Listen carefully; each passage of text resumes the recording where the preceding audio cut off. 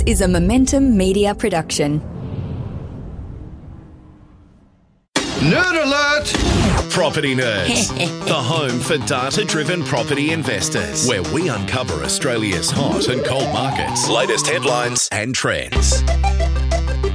It's Arjun Paliwal here, and we're back for another episode of the Property Nerds. And today, a bit of a different episode because we've got some interesting, fun, and exciting collaborations going on. And Lee is not in the house for today's episode. As some of you may know, we are both expecting our first child. And so as a result, naturally, Lee can make some things and can't always make some things. She's keen as to be on the show today and join us, especially with a special guest that we've got on. But she wanted to have that time, and we're both pumped for, I guess, the start of the whole family journey and things like that. And a little bit nervous, but happy nervous. So can't be any more excited. And in terms of today's episode, we're going into the world of our research papers again, but this time we've actually done our first ever co-collaboration. And so I think co-collaboration, I'm just thinking back, is that even a word? Because collaboration is like you're with someone else. Isn't co always a collaboration? Anyways, that's a side one.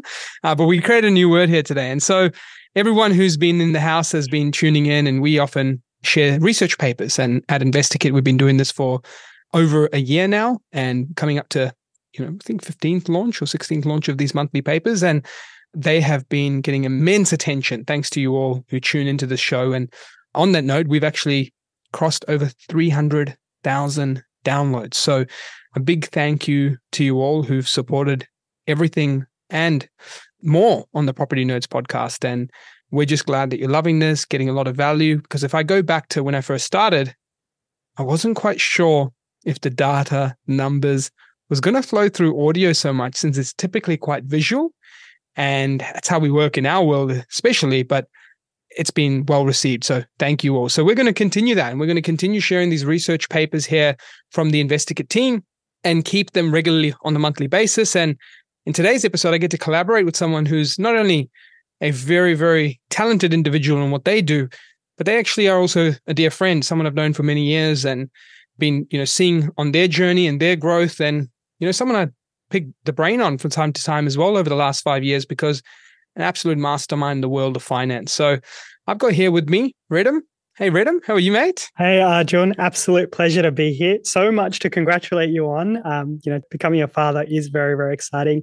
This research paper, 300,000 downloads, well done. Yeah, it's a pleasure to be here with you.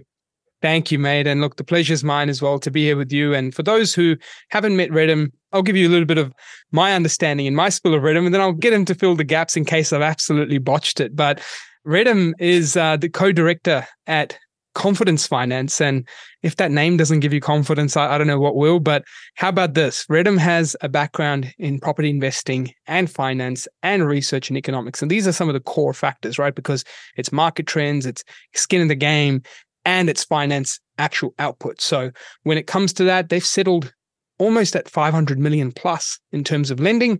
They've been having personal portfolios amongst the team. So Redom's portfolio is a multi-million dollar property portfolio, and he has been successful across many aspects of personal investing. But he also comes from a background of ex-Treasury, come from the Ernst & Young, or EY, for those who love their acronyms in the corporate world, and economics, finance, all of those backgrounds put together. And I've had the pleasure of having Redom on InvestorKit podcast show, actually.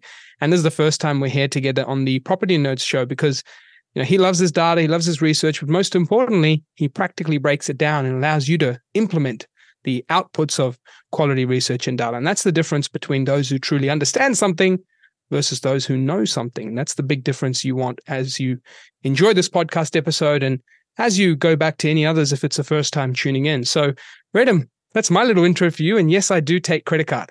That was very, very kind. I can't do better than that, Arjun. No way at all. Yeah, the key point that you just said is about understanding research. And the best thing about this research piece that you've just released, that InvestorKit's about to release or has just released, is it gives actionable and practical tips for investors. It's not just data, it's not just information, it's broken down to information that someone can use and broken down to what their next decision point can be from the research that you've done here. So that was my favorite thing reading through this. it's great to be here, and I can't wait to get into it and talk to you about it. Thank you, Redom. And so, mate, obviously I can't take all the credit here. This is a co-written research paper here by the Confidence Finance team and InvestorKit. And in particular, we're going to be deep diving into the findings. And the topic itself is the 5 rules for investing during high interest rate environments. And there's nothing more topical than that, than looking at the last sort of 15 months and seeing where the market cycles are. But Redom, if we start very high level, 5 rules here. And we're going to spoil some of the rules in advance. But if you were to pick out one of them that I guess stood out the most to you and something that mattered the most to you, which one do you feel would be the one of these 5 that maybe we should talk about first? I think the key to this, the number one rule, is that individuals matter more than the market itself. So this is all about how an individual's investor's situation is the number one factor to determine their next steps. The market is something outside their control. So it's about understanding the market as much as possible and understanding where in the marketplace suits that investor. So this, in my opinion, is golden rule of this report and also in investing in general. It's about the individual and understanding that there are different times, market cycles and things like that, but you matter more than the market. Yeah, that's a very interesting point, mate. And when you think of that, I guess we talked about a few points, and this was almost like how to always remain, I guess, ready to buy. And this is a point that we both enjoyed talking about, because that you part, not so much the market, and really understanding that readiness of buying. This is something people underestimate, because I think there's people on 2 sides. One is they didn't know that they were ready, but they thought they weren't. And then one is the eager beaver who thinks they're ready or wants to have a crack at it, but probably shouldn't be investing. Could you take us through maybe unpacking this for all the listeners today? Yeah, sure. So there's some key rules that you kind of want to follow if you're going to become an investor. So one very, very easy to understand one is, are you actually saving money? So this goes back to Economic Principles 101, where investment itself, the first thing that comes to it is saving money. So if you can save money yourself, then you have money to invest. So that's probably the starting point. And one rule that we've put into this research piece is about 25% of your net income. If you can save a healthy balance and you can see your savings rate grow over time, you now are in a decision point about what do you do with those savings. You can invest in cash, which is probably the most common lazy form of investment. It's what you do when you do nothing else. But over time, historically, over long periods of time, that is not going to deliver you returns and growth that other asset classes will. So action is important from there. It all comes down to, as a starting point for the eager beavers out there, is you got to start with savings, because that's generally how you start property investing, or it gives you a good signal that, hey, look, you may want to become a property investor because you're in a position where you're saving week to week or month to month. It's a very important point, mate. And what that's made me realize is that whilst that's more relevant than ever in the high interest rate period, it's actually just as relevant in the low interest rate periods. Because if you go to both sides of the equation and you talk this beautiful and most exciting trend that we used to, the buzzword called positive cash flow property. And if we talk about today's market, it almost doesn't exist, right? It's true. Because you can take holistic views of cash flow. By the way, someone's going to pull me up on this and go, no, but it exists because 6% yield, 7% yields are out there. They are out there, but if you take into account rates, water, council, insurance, maintenance, vacancy, I call bullcrap if you think a 6 to 7% is positive cash flow today, right? And so we both know that. So therefore, if you're buying property, if you're not saving, you are already going into the negative day one. So your savings acts as an ability to handle the negatives. And that's the difference now, right? People have to handle the negatives. And so when you now flip this over, when you go to the positive cash flow times, this is where it gets interesting. You might think that, hey, you're not needing to save because it's positive cash flow. But even the high 5, 6, 7% yields back in the day when they were positive, were actually only positive on a 2, 3, 4, 5K per annum. All it takes is a couple of split system air cons to go, or a hot water system, and suddenly that cash flow is getting dipped into again. So you must be a saver if you want to be an investor. So thank you, Redom, for point 1. What was point number 2 on that, man? Let's get into it. So one of the details, so this get the detail about investing itself. So most property investors begin investing with debt. So they're not going out there with cash and just purchasing a property itself. So that's the reason why we talk about negative cash flow and positive cash flow. Otherwise, almost all property investments will be positive cash flow if you're just using cash to go and purchase. But most people take on mortgage debt. 80% LTVs is quite a common, probably the most common LTV ratio when you go and purchase a property investment from the broader market. Lower amounts for other groups and higher amounts for younger investors. So you'll find that you'll be in negative cash flow when you're at 80% LTVs in high rate environments. But it's about understanding your finances and understanding those numbers in different rate environments. And today is a high rate environment. So it's about understanding what it looks like, because your financial position will determine whether you're ready to make that next investment or not. So in higher rate environments, we're changing the numbers, we're changing the hurdle rates, we're making it harder to pass. But those that do pass under these settings are more and show that they can continue to invest. They will still be able to get money from banks, typically, because they can demonstrate serviceability, and their cash flow demonstrates that, hey, they're still saving even in a high rate environment. You're probably in a setting where you want to be moving your assets from low return assets over time, historically low return assets like cash, to riskier assets like property, and other asset classes, to just essentially compensate you a little bit better for inflation over time. So that would be a key part. Know your numbers and know how to break down your numbers. And we go into depth in this report about how to actually do that, P&I repayments, interest-only repayments, what it looks like, how to stress test, and how much of a buffer you need per property to actually work out whether you're ready to invest or not. So there's practical tips in this report that give you that breakdown.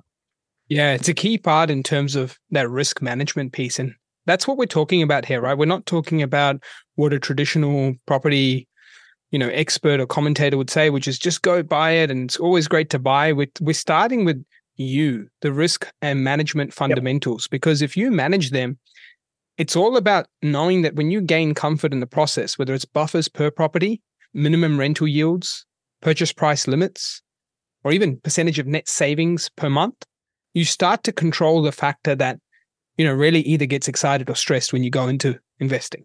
Yes. And then you start to then go, now I'm in the market, I'm able to do these things. And so it's such an important part regarding these factors. But one thing that stood out to me the most, Redom, of what you said was, if you are satisfying tests of finance in this environment, you're probably really okay, because they're measuring you at 7, 8, 9, 10% assessment rates these days. What are they traveling at these days, Redom? Pretty close to 10%. So, an investor borrower rate, call it 6% with a 3% buffer. That's a 9% interest rate that they're buffering you on, that they're assessing you on, as if mortgage repayments are going to be based at 9%.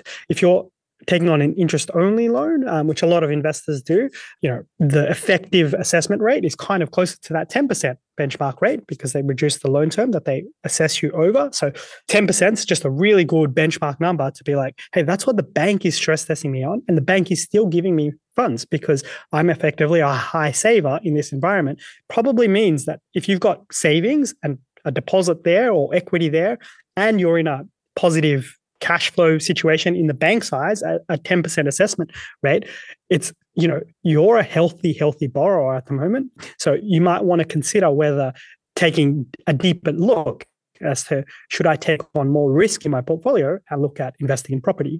So that's the starting point. Awesome. So Redom, that's another rule that's quite important, right? You matter more than the market. Now, mate, I want to talk about one of my favorite ones.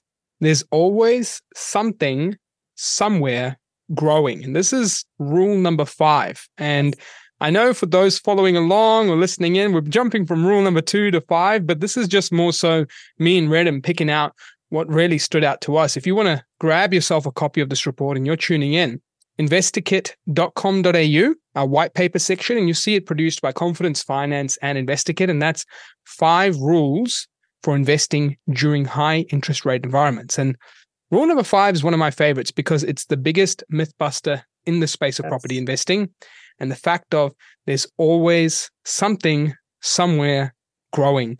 Redom, when you hear this, what does this mean to you when it comes to analysis of property markets, especially during high interest rate periods? Yeah, this is a wonderful point. So Sydney investors can often get caught up and think Sydney is the only marketplace in Australia.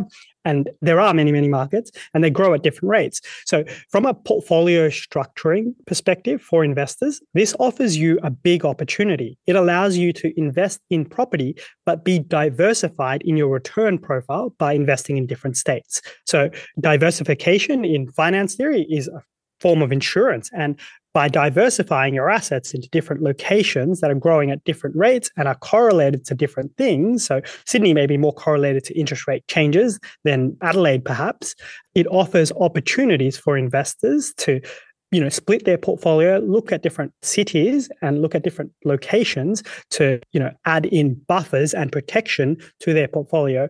So something somewhere is growing. So if you understand that and you recognize that, and markets do grow at different paces, then you can benefit from that by investing in different locations. That's my key takeout. And, InvestorKit does some wonderful research here about where those markets that may be growing specifically are at different points in time. Yeah. And I think on that note, Redom, like when you think of your clients that do come to you for finance and you help them out, what sort of purchase prices do you see ranging from? Because this is another interesting part. You talk about the Sydney investors thinking Yes. Sydney is Australia, Yeah. but that also does mean that people in Sydney sometimes think that if I don't have $1 million, I can't invest. Where do some of these purchase prices range from when you start to help people with confidence? Yeah, it's true. It all ties back down to income. So, the very high income profiles will probably be more comfortable investing in at higher price points. But that makes up a much smaller percentage of the market. In this report, there's some great research about the quintiles, the percentage quintiles of the marketplace and where demand has fallen relative to others. And through this rate rising cycle, we have seen more demand shift to lower price properties. That's just affordability at play. So we see clients purchase pretty much across the country at different price points, but the majority of investment transactions are probably between the $300,000 to $800,000 range across different capitals and regional and big regionals. And yeah, that's probably where the bulk of investment activity is, while obviously really high income clientele would be looking in other markets and often purchase different types of assets too. Yeah, that's actually a great call out. So we, in this report, for those tuning in, this is page 10 of the report. And this was under the rule number 2. And there was a percentage of sales volumes in median price quintile. So what that was we looked at March 2022 and March 2023. And this 1 year of data and looking at the different quintiles. So first, second, third, fourth, fifth, and fifth being the highest price, first being some of the lowest price. And what happened was, in my opinion, 2 causes. One was the borrowing capacity cycles shifting and people having cost of credits, meaning their borrowing capacities are down 30 to 40%. And then the second reason was naturally in hesitations and being forced to spend lower, you end up going to lower, seeking higher rental yields for investors and seeking more affordable stepping stones for buyers too. And so also first home buyers started coming into the mix, and that too was granted in the more affordable space. And so what we saw was on the 5th quintile, the most high in premium price points, transaction volumes moved from 16.1% down to 14 on the year on year. On the 4th quintile, it was 19.3 down to 18.8. So you can see the top 2 sort of premium buckets of property reduced their transactions.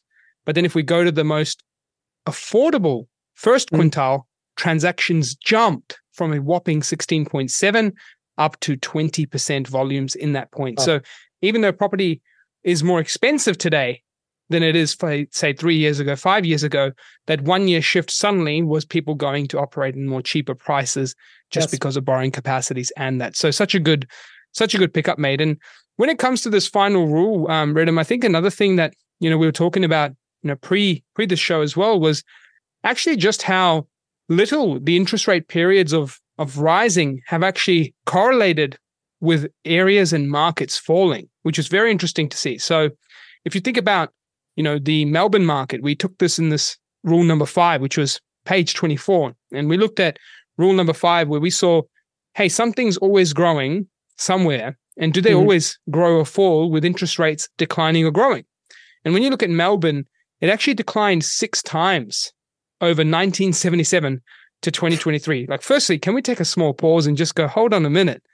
6 declines in 40 like almost 50 years now, actually 50 years of data. I'm showing how difficult that was to calculate. That's how fast time is, right? Time's flying. But mate, 50 years, doesn't that show you something interesting, firstly, on the property front of resiliency in Australia? For sure. This cycle has shown something, and it's something I'm learning because it's probably my first experience as a property investor seeing a rapid rate rising cycle, is the resilience of Australian property.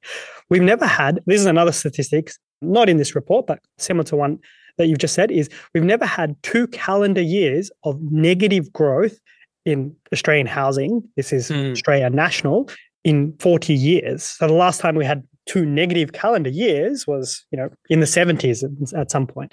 It's pretty amazing. It showcases how resilient markets are and how quickly adjustment periods can be as well. So downturn periods can be over much quicker than one expects and thinks about. So we saw some adjustment, definitely, particularly in Sydney and Melbourne and Brisbane as well. Across the eastern seaboard, we saw a fairly material adjustment when rates began rising last year. So it was a little over a year ago where the Sydney housing market was deteriorating pretty quickly. So that sensitivity was there. But now as rate rises, or the pace of rate rises has slowed down dramatically compared to last year, and we're more accustomed to a higher rate environment. There's no shock to rates that's occurring at the moment. Yes, it is dialing up progressively, but there's no more shock in the minds of Aussies out there. We kind of expect it now. The markets, like the Sydney and Melbourne housing markets, have shown much more resilience as well. So that top quartile that you just talked about, they fell the most to begin with, and transaction values fell the most over that year period that is covered in this report. But that is showing that the most sensitive markets to interest rate changes have been the higher debt size markets and the higher price markets. So there's a lot of interesting research that's been coming out and data that's coming out from this rate rising cycle, because it's the first time we've had it in such a long time. Yeah, I think, Redom, that, what that's taught me? The power of sentiment. That's what that's taught me, because when I think of fundamentals to me mean that someone can or can't. Like you fundamentally can or you fundamentally can't have something go in a certain direction. And this last 12 months has been an absolute display of the opposite. It isn't a case of can or can't for Australians. It was a case of, do I want to? And so what that meant to me was going, hey, people didn't want to transact, because if financing was a huge issue, we would not have seen a refinance boom. We saw a refinance boom. Yes. Right. And so to me, that says this whole I'm stuck, I'm in mortgage prison was nowhere near as bad as people were saying, because everyone was moving. You cannot refinance if you're not stuck. Like if you're stuck, you cannot refinance. Yes, so that was the first thing I learned, that Australia is more a country of if I choose to or don't to, is more of a don't want to, is more powerful than a do I have to, because people's positions are far stronger than what many anticipated. Yes. I'm not saying there aren't people hurting. And I'm not saying that there aren't people impacted by this. There are totally people out there. But on a mass majority, spreadsheets, charts, whatever you want to call it, data review, delinquency rates remain super low. Supply remained super low. Yes. Finance movements very, very high. And price decline depth or length of cycle in certain areas was very short. Yep. All clear signs of things shifted. Like you said, the first interest rate cycle I have seen, you've seen, in Australia to go in this direction. And it was just a whole bunch of confusion of what should I or do I? I'm not sure if I should. Maybe I'll sit out. Maybe we should hold. Maybe we should watch. And as that cloud is passing for many, and not saying interest rate cycles are over, but as it's passing for many in terms of the confidence piece, we can all agree that the majority is behind us. Whether there's some left or none left, no one can sit here and say that the majority isn't behind us. Yes. And so I think that's the biggest thing I've learned, is how important sentiment is, both now and in history of when COVID as well is another great example. But I think moving forward, when it comes to our data modeling, yes, we factor sentiment, but more than ever, we're going to look at ways of capturing sentiment more and more in unique ways, using AI, using some of the modeling we're building to capture sentiment more than ever, because I think that's what the last sort of 3 years has showed me, from pandemic to interest rate cycle, is it is a huge impacting point in Australian property. Yeah, that's a great point. That sentiment being a larger and faster contributor to changes in direction in prices, I think is partly a function of the amount of debt in the system now. So at least with interest rate changes. So because of the quantum of debt being much higher, Australian households are carrying much more debt than, a decade ago during the last rate rising cycle. It means that the speed in which price changes occur and markets shift is happening quicker. So that could be data, access to information, sentiment being a big one. These are making faster changes in directions. So if you look at price charts, particularly of Sydney and Melbourne, you'll see greater volatility over the past 7-8 years versus the 2 decades before it. So you'll see 2 of the biggest decline periods that these markets have ever recorded. And sandwiched in between them is 2 very large boom periods, all happening at the same time. So that's suggesting volatility is applicable to housing markets now. So that's a little bit of an interesting change. And I think that's being driven by credit markets and the size of the debt profile that Aussie households have and the sensitivity Aussies have to changes in debt conditions as well. So there's some interesting research bits that are coming out, putting in a retrospective lens and taking a look. These are some takeouts that I've seen. And Redom, on that debt review piece, there's obviously a few changes that are coming to the marketplace outside of this research paper when it comes to assessment rates. And for those who want to just know and remember our call on assessment rates, in previous research papers, we said some of the 5 trends to look out for, or 7 trends, I think it was, to look out for 2023. And some of those trends incorporated assessment rate shifts. And there are some shifts happening in that, not officially APRA-wise, but still. And it's still happening amongst banks, and they are in play. Could you give us some intel on them? Because you've had a lot of people reach out to you for refinancing. So I'd love to know more about some of those rules and what's changing and how also people can get in touch with you on the financing part for that, because it's a very important part considering the times we're in right now. Yeah, this is particularly important for investors. So what's changed is for an investor who simply wants to refinance their portfolio from one bank to another. So this is no new debt, no changes to the debt that you have other than swapping it from one provider to another to lower the cost of that debt and to reduce your repayments as a result. Banks are far more willing to do that than they were just a few weeks ago. So investors in particular have been hit with big borrowing power changes over the past 12 months. That's because they hold a lot of debt and the assessment interest rates have gone up and the assessment rate's at 3%. So what they've done now is a number of major banks and smaller institutions are offering investors a chance to change their debt to them, take advantage of refinance rebates that might be out there as well, and reduce your repayment by using a much lower assessment rate on your debt. So this is someone who is repaying their debt. The bank's saying, if you're repaying it there, then you may as well come to us and continue your debt obligations. We're going to make it a bit cheaper for you and put you on better terms. That refinancing has come to light over the past month or 2. And this really helps investors because it opens up options to target their debt portfolios and make it a little bit cheaper for them. So it's a really good option for investors out there at the moment. And it's a change that it's kind of taken us by surprise a little bit. And it's just come out over the last 60 days. Yeah, that's a big part because I think right now it's just a sign of common sense. You know what I mean? Yes. But I'm glad we're actually having a good balance of both. We're having a balance of Australia's tough lending laws that allow people to be assessed at 9 and 10% rates. And that is the system that has protected us today. I think that's fair to say. Look, whilst a lot of people are not happy with that, it is the truth, because had this interest rate cycle occurred and we had some of the parameters of lending in some other countries, we would not be in a pretty scenario today. I can tell you that right now. But because of our fantastic lending laws of the years in the past, that's created some buffer management for many up to that sort of 7% mark or a little bit above. And now we move into 9 and 10% mark. So, I mean, God forbid any interest rates ever get to there, but at least it's good to know that the households are sitting there. And now we mix that in with a little bit of common sense where people are unlikely to ever see those interest rate cycles.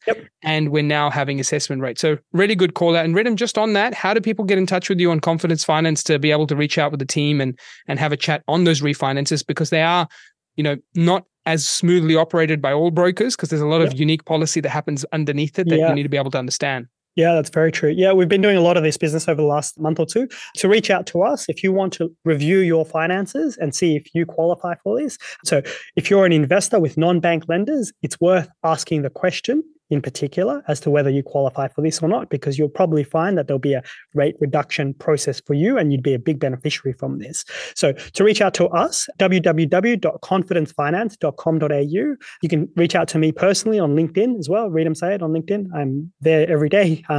So yeah, those will be the avenues to reach out to us. And yeah, I can just give that message to all investors. If you haven't heard of this, and you've been in a position where you think you don't have financing options, take another look now, because you may be able to reduce your repayments from these new lending policies that are out. They haven't got all that much attention as well.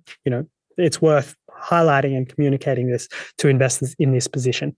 Yeah, perfect, Redom. And for those who are keen to know a little bit more about the rest of this research paper, there are a few other rules that we haven't uncovered. And for you to uncover them, learn more about them, I'll give you a few of the headers, but I promise you'd want to download this report. It's totally free, as all our research papers have been.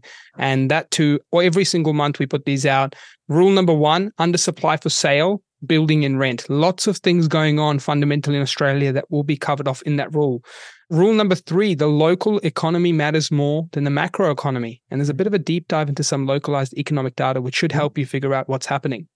And rule number 4, inflation might be your enemy now with interest rates, but I kid you not, it will be your enemy long term if you don't do something about it. And that is why doing something is better than doing nothing when it comes to investing. There are sayings and people twist the saying however they want to. Some people say cash is king. Some people say cash is trash.